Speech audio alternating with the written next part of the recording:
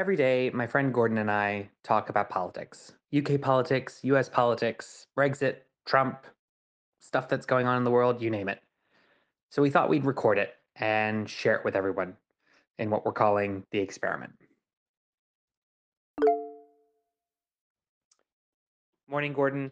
It's Wednesday, the 30th of October, and things that I'm reading this morning.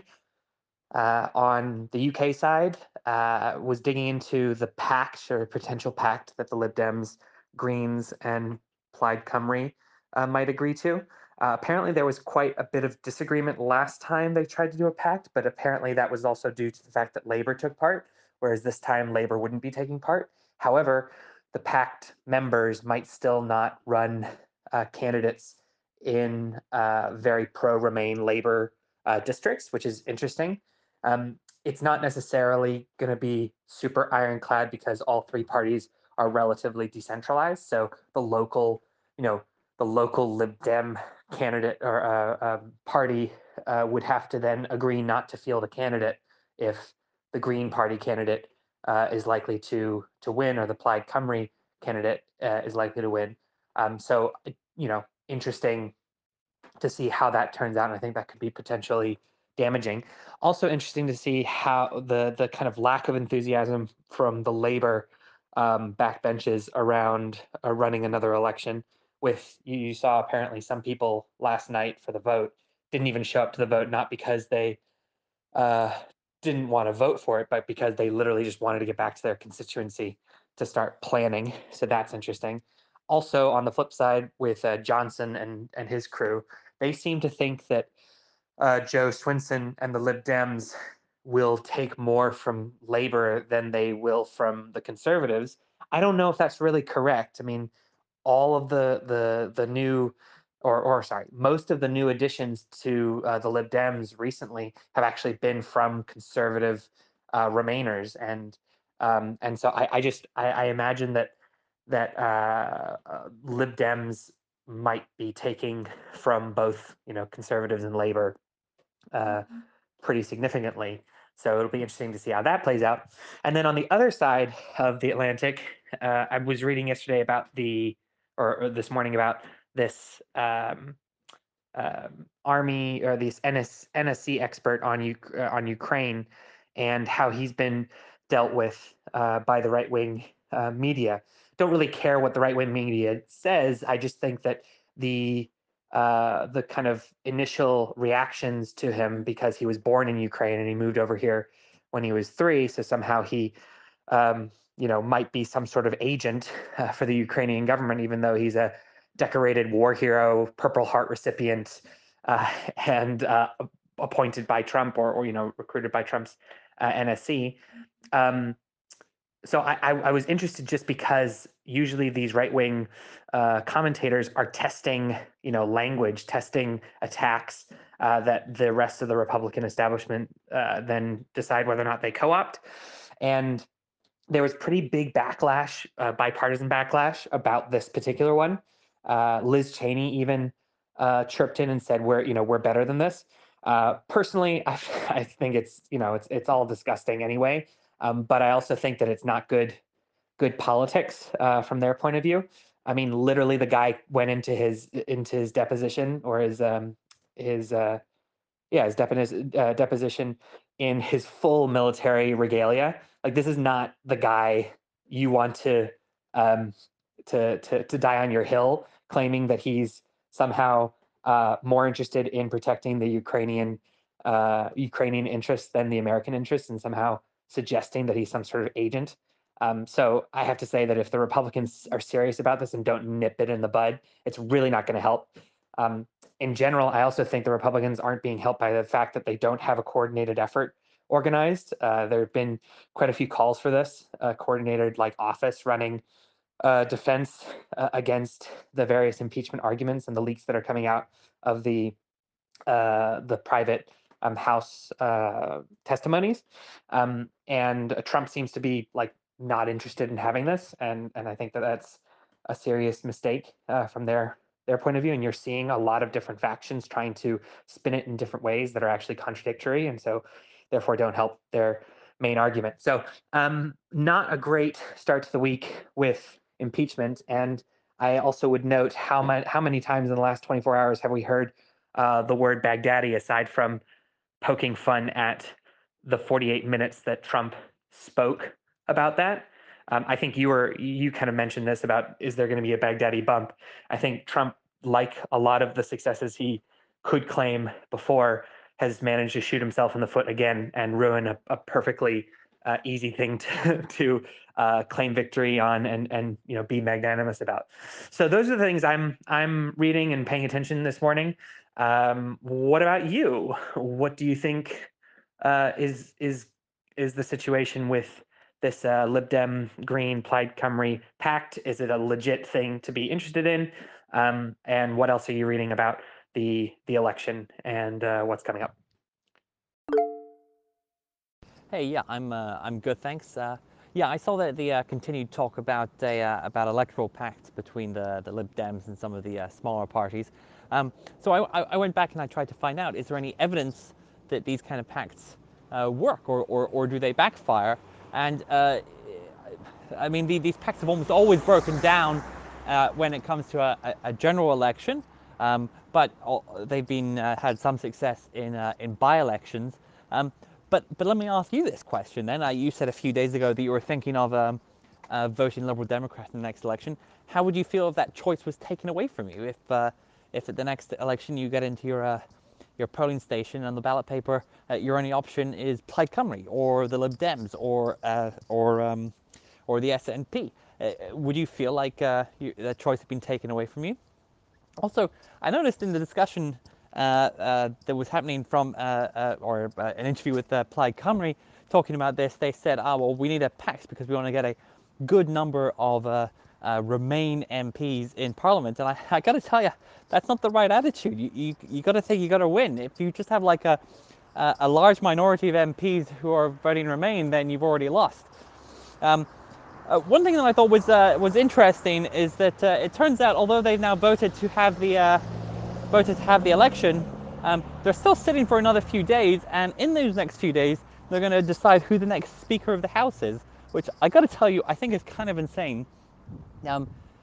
The person who gets elected Speaker then runs for re-election as the Speaker, and customarily nobody stands against them, and they don't cast a vote except under the circumstance where there happened to be a tie in the House of Commons, which is almost never. And I just think that at the moment there's a very high likelihood of a hung Parliament, and there's a very high likelihood that it's really going to matter the exact number of MPs that all the parties have. And you would just think that since there's no pressing need to elect a speaker, you would have thought that they would have postponed that until after the election. Then after the election, if it's really tight, then the Conservatives might say, okay, well, actually, we're not going to elect somebody from our benches to be the speaker. We're going to find somebody from, maybe some third party or an independent or something like that who could be the speaker. So I think that they should be careful, and they may come to regret voting in one of their own if that's what they decide to do in the next few days. In terms of American politics, yeah, I mean, the attack lines there are clearly quite bad. Sorry, and not just bad, but they're being made with ill motivation. Nobody actually making these arguments would have accepted those arguments being made under a different administration or something like that. So they're really being made in bad faith. What perhaps was more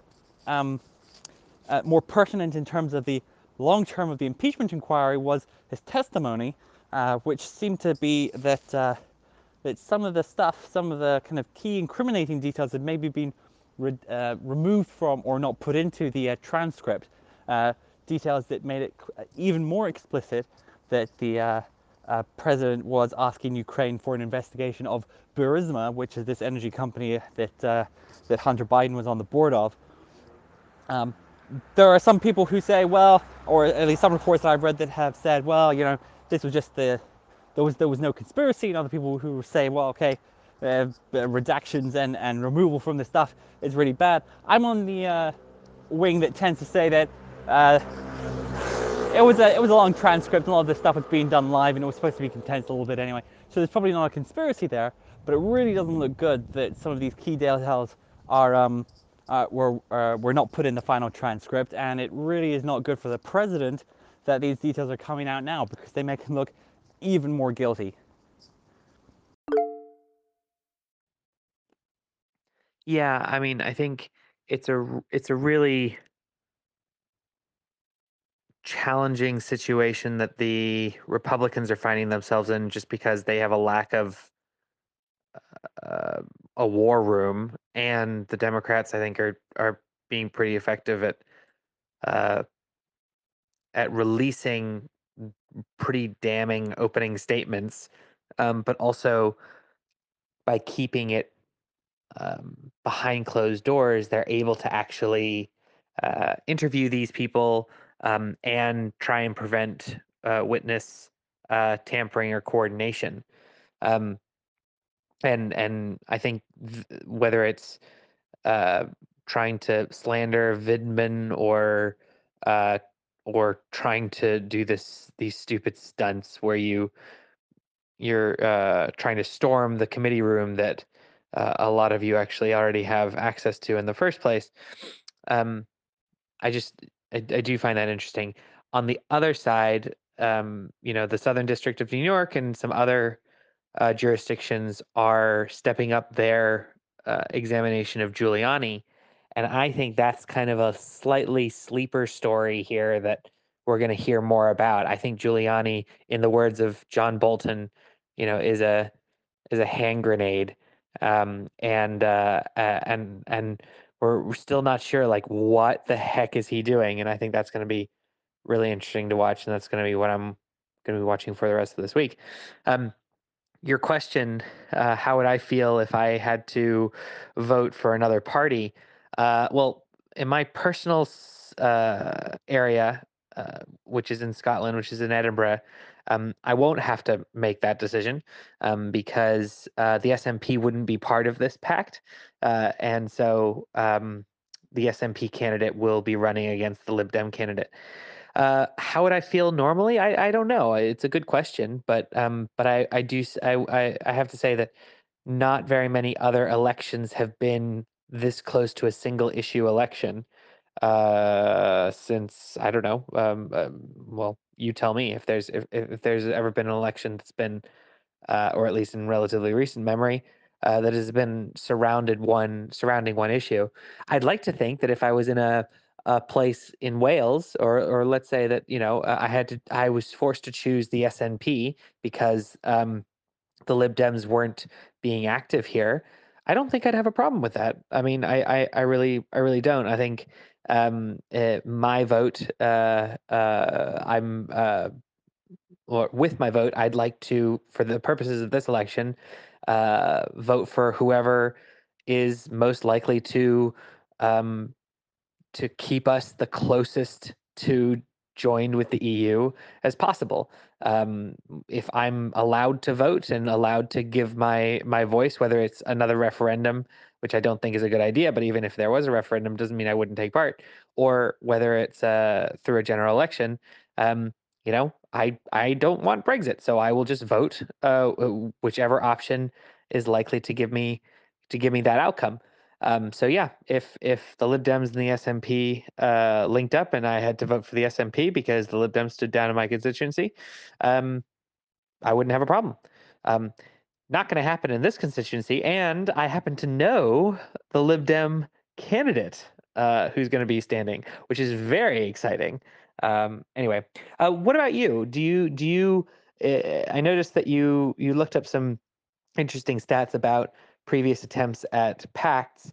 But what do you feel? Do you think that it's inherently, undemocratic and trying to play the system, or would you consider voting for a party that you might not necessarily have as your first choice if it meant as a result of a pact um, being made in your local constituency?